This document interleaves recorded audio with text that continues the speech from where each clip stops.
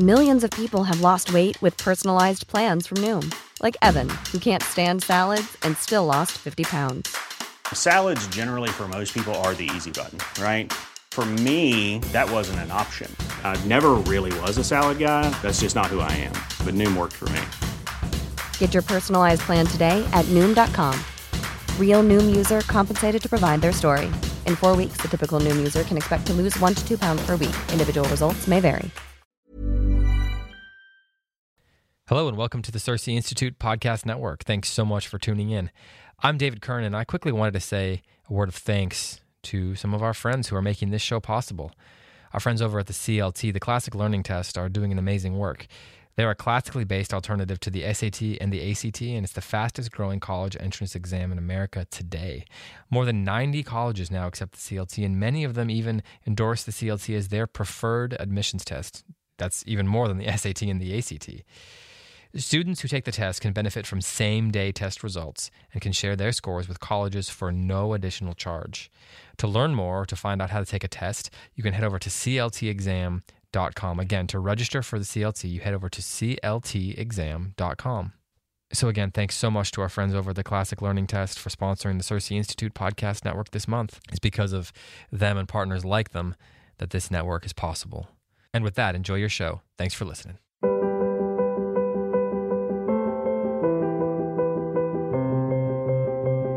Hello and welcome back to Forma here on the CiRCE Institute Podcast Network. I am David Kern, and I am joined in our studio, are we allowed to call it a studio, in the office by Matt Bianco and Graham Pittman. Welcome to Forma, guys. Thank you. Thanks. I'm Graham Pittman, by the way, if you want to be able to recognize my voice. And I'm Matt Bianco. So... That was the best impression of me I've ever heard.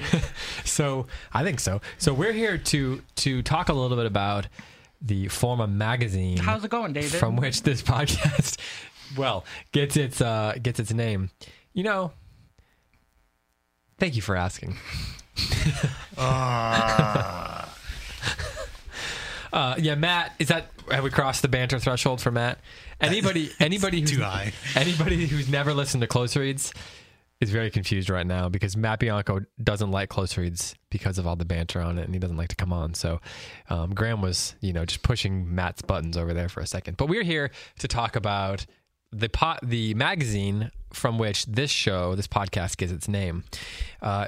Forma, the magazine, is going to be hitting your mailboxes in the next month or so. It's off to the printer. They're, I'm sure, busily getting that onto paper and getting it out to your mailboxes. So you'll be seeing that before April.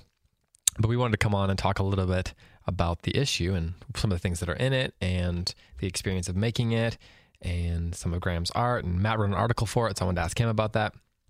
It was a pretty good issue, I think. So we're here to talk about that. If you want to get your hands on a future issue, you can head over to CiRCEmagazine.com and subscribe to that. We can only send it, unfortunately, to addresses within the United States. But if you are a bookseller or involved with a bookseller or a school in Canada or England or somewhere else in the world, we'd be happy to ship you some in bulk if you are interested in helping us distribute them in your country. So you can let us know about that if you're so inclined. But let's talk about this issue quickly. The features in this issue include a lengthy interview that Graham and our friend Martin Cawthorn and I conducted with Wendell Berry. We had 16,000 words that we distilled down to 8,000, which are 8,000 pretty solid ones, but there's a lot that was left on the cutting room floor, so we'll talk about that in a second. There is an interview with... You cut Wendell Berry's words? Well, I've still got them. They're just not in the magazine. Okay. Yeah. And he self-edited some of it right. too, right? So we had the lengthy... Well, we'll talk about that because there was quite a process that went into getting that out to the magazine. There's also an interview with... conversation really between Emily Wilson, who produced the recent Odyssey translation. She's the first woman to have a published version of the Odyssey, and Sarah Rudin, who's done a lot of translation, but she was the first woman to translate the Aeneid. Well, at least translate and have it published. I'm sure there were lots of women who translated it throughout history, but I sat down with them for a conversation to talk about being the first women to translate the Aeneid and the Odyssey and the experience of translation, what goes into that, And so we'll talk about that in a second as well. But Matt, you wrote a piece for The Issue offering some tips for classroom conversation. The theme for this issue is the conversation issue. So it seemed like a natural direction. What can you give us a preview of that article? A preview of the article? Yeah, don't give everything away. Don't give all your secrets away. Okay. Basically, it's getting at kind of what are those things that inhibit students from speaking up and participating in a classroom conversation, trying to identify what those things are, and then giving some tips to overcome those things or to eliminate those things if possible, so that students won't have those things getting in the way, right, to be able to participate. I draw heavily from a passage from a G.K. Chesterton essay in which he talks about people who speak often and openly and freely and gregariously, and what we might call today the extrovert or just kind of the big mouth, loud mouth people. The show offs. And then on the other hand, the quieter, shyer people, that we might call introverts or reclusive or something, and he talks about those two kinds of people and how they are viewed by people in a community. And then I draw from those ideas and kind of expand on those to identify how to balance those guys out. So the more talkative people talk less and the less talkative people speak more. So is the idea how to have a Socratic dialogue in class, like tips that can help you do that? Or is it not that specific? It's probably not so specific to like how to initiate that kind of a conversation. It kind of assumes maybe that you're doing that, or you have ideas on how to do that, but then it's how to draw the students into that conversation, the conversation that you've started. Yeah. But in a way that's more balanced and across the around the room. So what was Chesterton's argument then about each of those kinds of people? This may be its own show. It might be, yeah, because it's kind of counterintuitive. Even just in the way I was describing him there, the loudmouth, talkative person, according to Chesterton, is typically viewed by society as a big mouth, as selfish, as self-important, as somebody who desires to be the center of attention. Like the negative connotation. A negative connotation. Yeah. And then the quieter person is typically viewed by society as somebody who's quiet and shy and therefore humble, because they're not always trying to get the attention. Speak softly, carry a big stick. Yeah, something like that, right? And Chesterton kind of flips that on its head and says, the thing is, the loudmouthed person knows that he's being judged that way by the society, and so believes in the value of the truth that he's willing to put his reputation on the line in order to share the truth. Whereas the quieter person values his reputation more than the truth, and so won't put himself on the line, won't put his reputation on the line, and that's why he doesn't speak up. So he says, in essence, that the loudmouth person is actually the humble one, because he sacrifices his reputation, whereas the quiet person is actually the arrogant one who is unwilling to sacrifice his reputation. Totally flips the normal view of it on its head. I understand why you fell in love with that argument. I don't know what I mean at all, man. What? So do you agree with what his argument, or do you think it's just a worthy perspective to include in our classrooms as we're trying to guide conversations with our students, to try to understand, to not just assume that a kid who likes to talk a lot is trying to be a show off, and that the kid who's quiet is sort of like humble and like. Right. I think it causes us to, it ought to cause us to reconsider our evaluations of those students. But I don't think that we should necessarily flip it and then automatically always assume that somebody who talks a lot is humble and somebody who doesn't talk at all is arrogant. Right. I don't think we ought to view them that way either. Right. But it's helpful to think of it that way, at least in just getting us to reevaluate those initial assumptions about the students. I think it's also helpful to think about the students in and I wouldn't make this the sole category or the way of assessing them either, but I think it's also helpful sometimes to think about the students who an idea pops into their head and then they put it out there on the table to test it. Mm-hmm. And then there are other students who, when an idea pops in their head, they want to test it first before they put it out there. And I think that's a helpful way too to think about, the way students are thinking or participating in the class. But then there's the danger there too, because some people will then categorize themselves as, well, I'm a verbal processor. And then that becomes an excuse to talk as much as they want, to say as much as they want, to blurt out everything that pops in their head. Yeah. And that's not, now they've just found some clever intellectual way to justify being overly aggressive in participating in a conversation. So I think I wonder, at least, a lot of introverts, like you're saying, they're very self-conscious. And sometimes that feels involuntary, maybe. For that person. So maybe they're valuing the self, but they don't. Like, I know a lot of introverts who are quiet in conversation and things like that, but they desperately don't want to be, So I think that his argument's still true, but it might not be a conscious decision for that student or that person. Yeah. Yeah, but that helps with the role of the teacher to help bring that out. Yeah, and I guess as a teacher, we can't be, too quick to settle on an opinion of a student. Right. Either way. Right. Like, as soon as we've decided what a student is, it goes back to it's same with our kids. Like, it's the Charlotte Mason thing that our children are born persons. Mm-hmm. And it's easy to, like, when you're looking at your 5-year-old or your 4-year-old or your 7-year-old or whatever, young children, it's easy to sort of keep that perspective because they're still developing so much.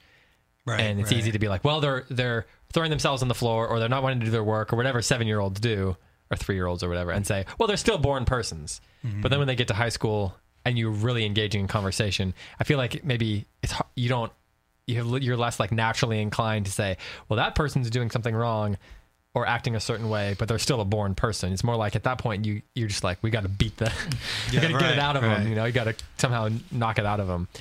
But as soon as we get too quick to judge, or too quick to make a judgment about what a student is as a person, and stop constantly checking that judgment, then that's a problem in terms of how we're interacting with our students. Yeah.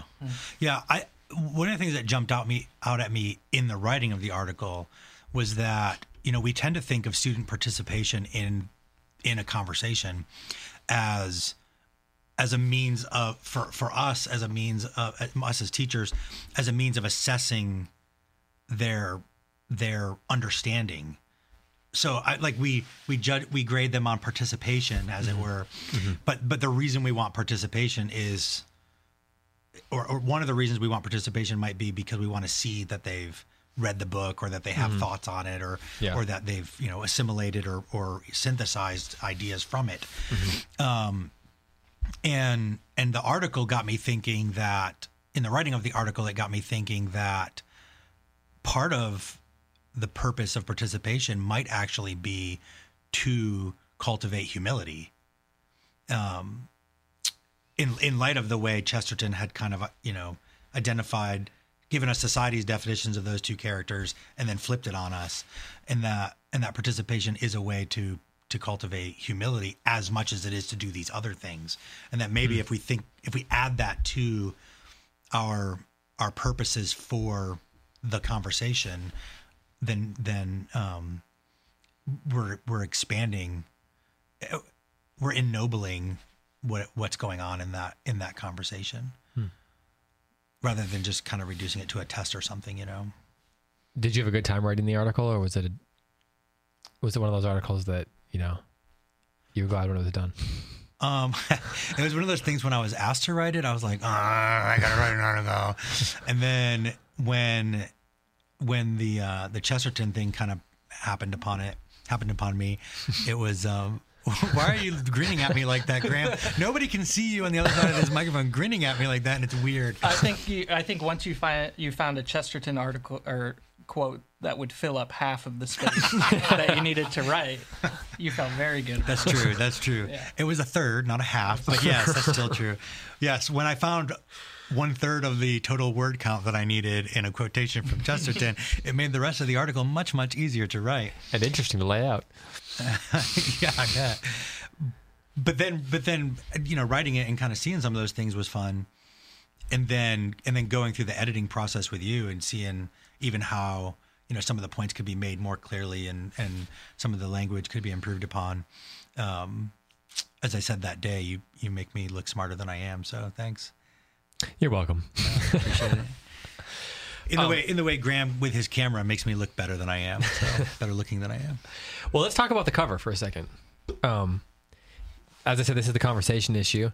It's our second issue as specifically Forma. So the first 5 issues were just the Circe magazine. And we started realizing, like we call it Circe 2015, for example, the Circe magazine 2015. But we started wanting to go to 2 issues a year.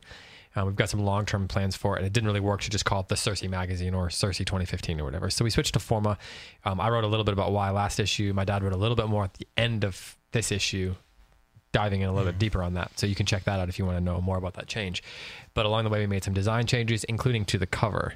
So as we were thinking about the conversation issue, where did your first invention take you, Graham? Like, what was your first thoughts on how, did you kind of go, did you think in the abstract vein first or something more direct at first? Usually I go direct first and then try to see if it's serviceable, and if so, I'll make a cover that's kind of a 1-to-1.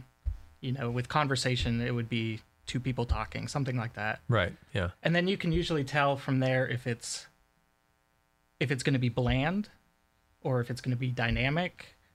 And even if it's dynamic, if it's bland, pretty fast, let's get away from this. But even if it's dynamic, I try to shelve it and then kind of deconstruct the idea. I'm glad you did that with this one, because that first graphic that you sent, where it was just the word conversation in colorful letters and a balloon font. The Comic Sans was an odd choice. It was like a little off-brand for Graham. Yeah. Right? So we had about 10 mock-ups. And then from there, getting people's feedback easily cuts it down. So then we ended up with 3. And have people seen it by now? By the time this runs? Probably not. Okay. Well, they'll have seen the cover. Oh, yeah. Because you can see the cover on CirceMagazine.com. So we landed on I think it's a restaurant scene, but it kind of looks like it could be a house too. Mm-hmm. So there's a lot that's appealing about it. There's, we like the tones, obviously, and you see like the glasses there. And it looks like a nice, relaxing, but I don't know. It looks like a very nice place that you'd like to be to have a conversation. Because once we're starting, if you start to do like the 1-to-1 thing where conversation is the topic and you're having an actual photo of a conversation, then it opens up a lot more questions, or it gets too specific. And this one I feel like is far more open to interpretation. Yeah. Because if you have 2 kids having a conversation, that's completely different than 2, elderly people, which is something else we thought about. Or if you have hands, in conversation, that's another thing. There's just all these things, and they were little. A bunch of Italians, their hands around. or even like teachers and students, like those are just too specific. And so this one I felt like was. Well, I like the look of it, and I feel like it worked pretty well. I remember looking at 7 or 8 at first, and there were like 2 that I think stood out, and we both kind of agreed on which 2 stood out. There was a couple that were pretty out there too, that were interesting, but it's hard because you come up with good stuff, but then it's got to kind of fit in the vein of past issues and things like that. So yeah, you've got to think like past issues, the vibe of the issue itself, like the writing, aesthetic of all the other stuff we do, and the ideas talked about. Yeah, because some of the ideas are really fun, but it doesn't necessarily make sense, or people might see it and think like, why, That's why we didn't go with the one where the topsoil was all eroded away and there was an oil rig in the background, because we knew Wendell Berry was in the issue. And Don't you have a meeting or something? So one of the reasons that I liked that one, and that was one of the first 7, and we ended up coming back to it. You played with a few different things, but we ended up coming back to that. And I remember at the time thinking, it looks like the kind of thing that you can put yourself in. Like there's not already people sitting in the chairs, Right. so you can see yourself sitting there. Like it makes it feel more personal. Yeah, more personal, more adaptable. Yeah. Relatable. Identifiable. There you go. You got any more? All the words. I have all the words. All the best words, in fact. So the cover, you can check out the cover if you head over to our Facebook page or CerseiMagazine.com. Can we announce, or can we tell people how much he vied to get onto the cover? Matt Bianco? Yeah. But you wouldn't Photoshop me onto that cushion in the picture? Yeah, Matt's name does appear on the front cover of the He magazine. paid us an undisclosed amount. Yeah, right next to the names of Sarah McKenzie, Emily Wilson, Sarah Rudin, and Wendell Berry. I also Tanya Harding'd a couple people. Yeah. Keep them off of it. Nice. It's sort of true. For all we know, it's really true. I don't know. And I don't want to know. Another art feature that's in the magazine is a excerpt of chapter 10 from Sarah McKenzie's new book, The Read Aloud Family. And I just interviewed Sarah about this forthcoming book, which is due out on March 27th. So the week of March 13th, we're going to run that on the podcast network. So we'll save that because I talked to her for a good long time about her book. But you know that article in there is another feature, and that's all about conversations with your kids about books. And kind of how to make that a part of your family life, which is sort of the central theme of the book. But it's a really good chapter on just having meaningful conversations with your kids about books. I took the book home to take a photo of it for the magazine, and I had it for, I think, 2 or 3 days, and my wife read it all. Oh, did she? Because she knew that it had to come back to the office. Yeah. That's a good... Is She really that, liked is that it. legal? Yeah. Okay. They good. sent us, yes, they did. There's a review copy, right? Yeah, exactly. She reviewed it in my mind. she reviewed it. It was 2 thumbs up. Let's talk Wendell Berry, because the kind of centerpiece, although not literally the centerpiece of the magazine, but the main feature is this 8,000 word, like 8-page interview with Wendell Berry. And Graham, you and I and Martin Cawthron went to... Yeah, did you hear that? What? I wasn't there. I begged to go on that trip, and I was left out. And now you want me to sit here and talk about Wendell Berry? See you later. Bye. Matt does have a meeting to go to. I feel like we did tell you could come if you could make it work. You went somewhere else. Yeah. Bye, Matt. Bye. So yeah, we went to Kentucky. We went to Wendell Berry's house. Martin knew him already a little bit, so we brought him along for, moral support. And then you had to design He was like the icebreaker. the icebreaker. Yeah, we had to design a spread, a cover spread for that. But let's talk first about going there. We both have met him a couple times We got in a car. We drove west. Stopped at a used bookstore. over the mountains. Yep. And we had about 2 hours with him. We'd met him twice, right? Before that, yeah. 2 different Cersei conferences, yeah. Mm-hmm.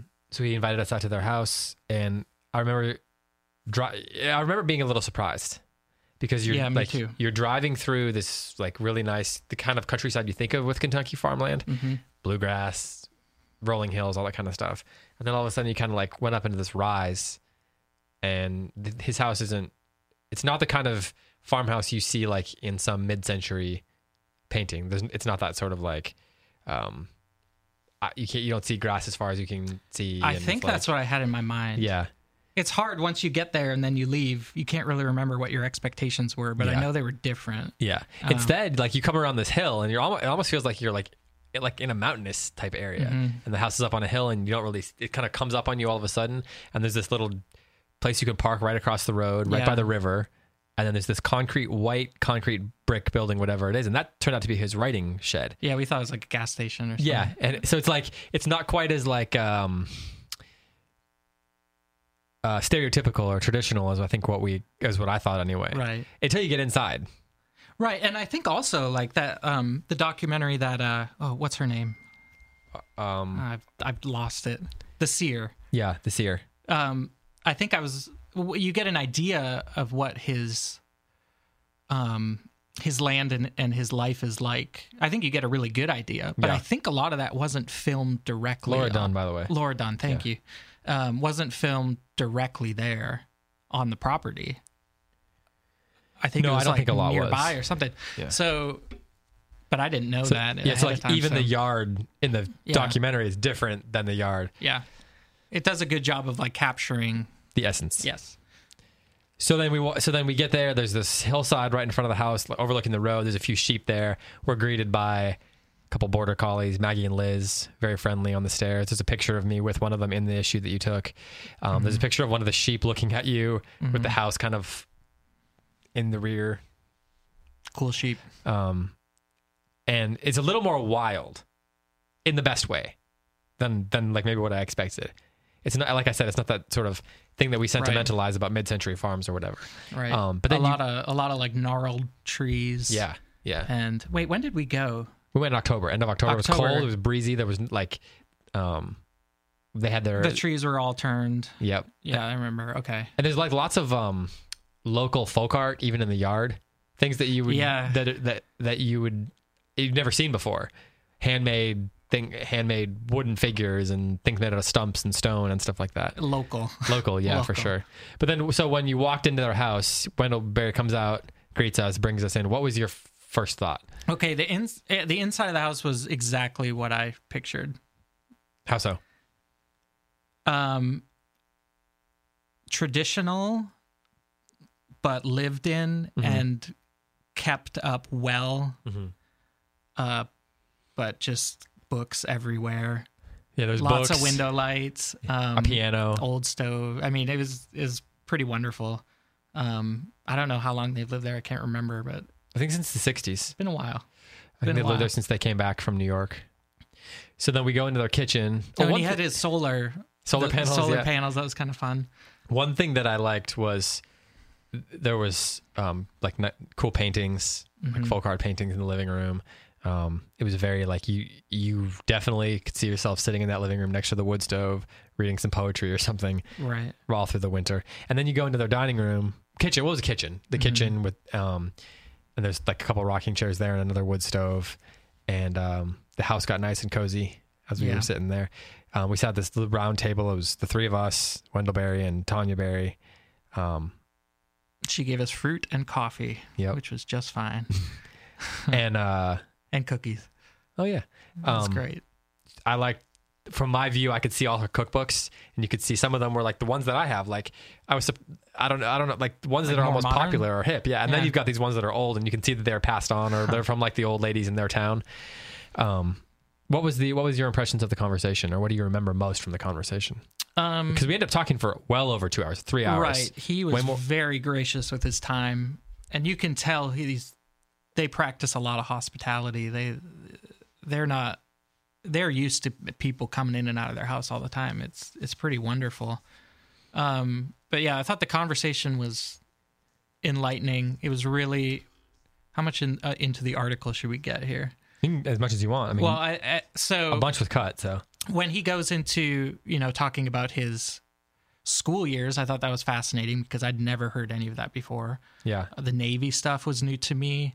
I think just how easy that conversation was, because you ask him one question too, and he talks for 15 minutes and you end up completely, somewhere else, Yeah. down a different avenue. yeah, But when he talks a lot about Kentucky and a lot about their town, and it was kind of surreal because you're right. He's talking about the land that you're sitting on right now yeah. and the town that you're in. And that was kind of a eye opening because, I mean, he's talked for years and years about kind of the loss of the small town Yeah. and how the kids go to college and don't come back and things like that. And when you're actually there while he's talking about it, you feel like the weight of it more Yeah. than just reading it in one of his books. And I was really struck. I've read the interview so many times now and editing it, and then going back and forth with him on the edits. And one of the parts that I kept coming back to was where he was talking about how teachers in these places have to value the place if they're going to tell kids you shouldn't go anywhere. And Right. like you have to say, you know, this is a place that is worthy of being. Yeah. And so often that's not the way like it makes it so easy for kids to leave because the people who are raising them and teaching them don't present the place as a valuable place. Right. They Which is talk sad. about getting out, you know, getting your education and getting out Yeah. to bigger and better things and not coming home and helping to improve. But it's also almost an instant, it's like a 1-2 punch, because there's that. And then there's also like the institutionalized agriculture. Yeah. And so a lot of these farms can't sustain work anyway. Right. And then also the young blood is leaving. Yeah. And the kids who do stay suffer for it because they can't get work anymore, or they don't like it there because everybody else is gone, and they turn to drugs or alcohol or just being lazy, you know? So Yeah. it's just, they've been hit on a couple different sides. Yeah. And it was very interesting to me because he was not bitter. At least he did not seem bitter about it. He knows the problem. He knows he has identified it, and he's working against it as best he can. And if it were me, I would just roll over and cry, I guess, because it's something that he loves, and it's being taken away in a few different ways. Yeah. You know, one thing that I was really struck by how much their sense of humor, how great their sense of humor is.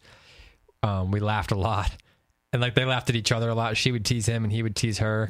Yeah. And there's still some of that in the interview. And you mentioned that they're not bitter, and it doesn't come across that way. They care a lot about their place and they're fighting for it. But there's also a sense of hope, I think, and that sense of humor kind of seems to come from that and show through it, so to speak. Yeah. I thought it was cool too, because I didn't realize or a large part of his family still lives like in the area. Like his kids went away and then they came back. Yeah. And so he's kind of living that, or his whole kind of immediate and extended family is now there. He was wrapping up our interview to go to like a great grandson or grandson's birthday or something. Yeah. I think a great grandson's first birthday. So they still have like their immediate community. Yeah. So that was interesting. Well, let's talk about your spread then, because this is one you kind of handmade. So what went into that? And you can, again, this is something you can see on our social media if you want to see it before the issues in your mailbox. That one's been posted too. What went into it? Or what was your process, or however you want to... That one was tricky. It's a Wendell Berry spread, so it was hard. I tried to do some kind of woodcut type things with like rolling hills and stuff. There was a couple other things, but they just weren't going anywhere. And I had this idea. I've had it for a while. It's almost like a shadow box. I don't know what you would call it exactly. It's like a shadow box, kind of an old wooden box with 6 compartments. And so I tried to pick out 6 different themes or motifs to put in each of the compartments in the box. I have no idea if anybody's interested in this, but no, I think keep people talking will be. about because I'm interested. People will be. And so there's a ladder kind of going into the clouds. There's a box of books. There's waves. What else is in there? There's other things. And so the idea was they represent different things he was talking about in the... Yeah, and I wanted it to be handmade, so I made it. I didn't think I was going to have time to do it, and I was on the fence whether I should try. And then I got that little voice like on my shoulder. I was like, "You're going to regret it if you don't do it." So if you don't try. I told my wife, it was on a Sunday afternoon, and I said, I have to go to Hobby Lobby. I have to buy a bunch of stuff, because if I don't do this, I'm going to regret doing it. And even if it doesn't work, it'll be worth it. So I was giving myself a pep talk and trying to also let my family know I'm going to be gone for working on this thing for 6 hours. But it went pretty well, because usually the concept is the hardest. And then once you know what you need to do, you just go do it. But this one was challenging. I hope it works. I think it worked. I think it looks good. No, it looks definitely. I don't know. It's like the same thing when you're writing. You look at it so much, you're like, I don't even know anymore. Yeah. But I thought it was cool idea. We talked about going heavy on images of Wendell Berry or whatever, but that's not his preferred approach. No. He doesn't really want to pose for photographs anymore. And, a lot of the photographs that are public domain or can be used or are media photos, people have seen them. Yeah. They're not, I guess we posted one of he and Martin Cawthorn at an event. And so we went with the one of like me and the dog and the sheep in the yard and things like that. Did you put the glasses one in? There was one of his glasses that was in there, but we had to pull that. We pulled that one? Yeah, for space. There's some cool ones. I don't know. I'm still thinking of that spread, and I'm still thinking of different ways to do it. It's funny with this magazine, like, it takes a while to get out of your system because you're thinking of these ideas for so long. So, like, in a few weeks, I won't be thinking about it anymore. But yesterday, I thought of a new spread for that, and it's like already at the printer. Yeah, it's one of those things where because it's a printed artifact and there's so many rounds of editing, it's different than just like a graphic for something on the web, or even like a little advertisement postcard or something like that. It's a very different sort of approach. Like you're a little bit more about concept and the artistry and less about like the message you're trying to get across in some ways. If you're making the advertising banner or something, you got to get a specific amount of information across. With these, you got to get a concept or like a essence or an emotion or a feeling or that's why it's an so experience. Much fun. Yeah, exactly. For sometimes. But it's probably why it's harder to get out of your system. Yeah. Yeah, it takes me you asked me the other day what's about the theme for the next issue. Yeah. And I was like, I got some ideas, but I might need to spend a month not thinking about it and come back fresh. Well, you start to realize why people have whole teams dedicated to magazines. Yeah. And not just a couple people. Yeah. It is a crazy amount of work, but it's like one of the things that I think we're getting kind of known for, and I think that speaks volumes. Yeah. I mean, the quality's great. I love it. I love having it. It's really fun to do. Well, if you're going to be at conventions April, May, June into the summer, and you can pick up a copy there.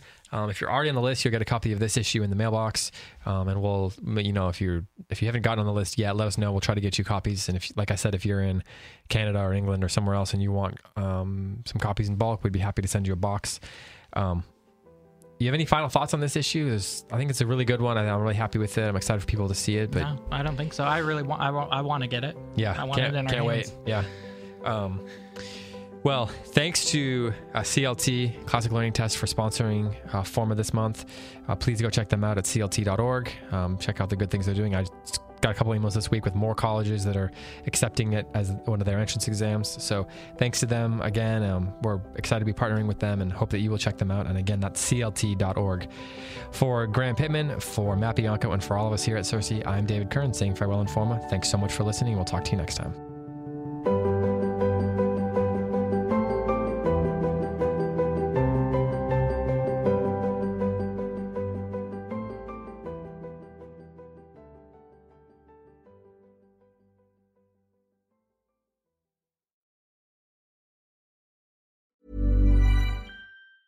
Hey, folks, I'm Mark Maron from the WTF Podcast, and this episode is brought to you by Kleenex Ultra Soft Tissues, your ally to help tackle your allergy symptoms this season. I love the change of seasons, but nobody loves pollen and all those other things floating in the air that make you sneeze during this nice weather. Kleenex Ultra Soft Tissues are hypoallergenic and allergist approved, so fight back against watery eyes and runny noses without worrying about irritating your skin. For this allergy season, grab Kleenex and face allergies head on.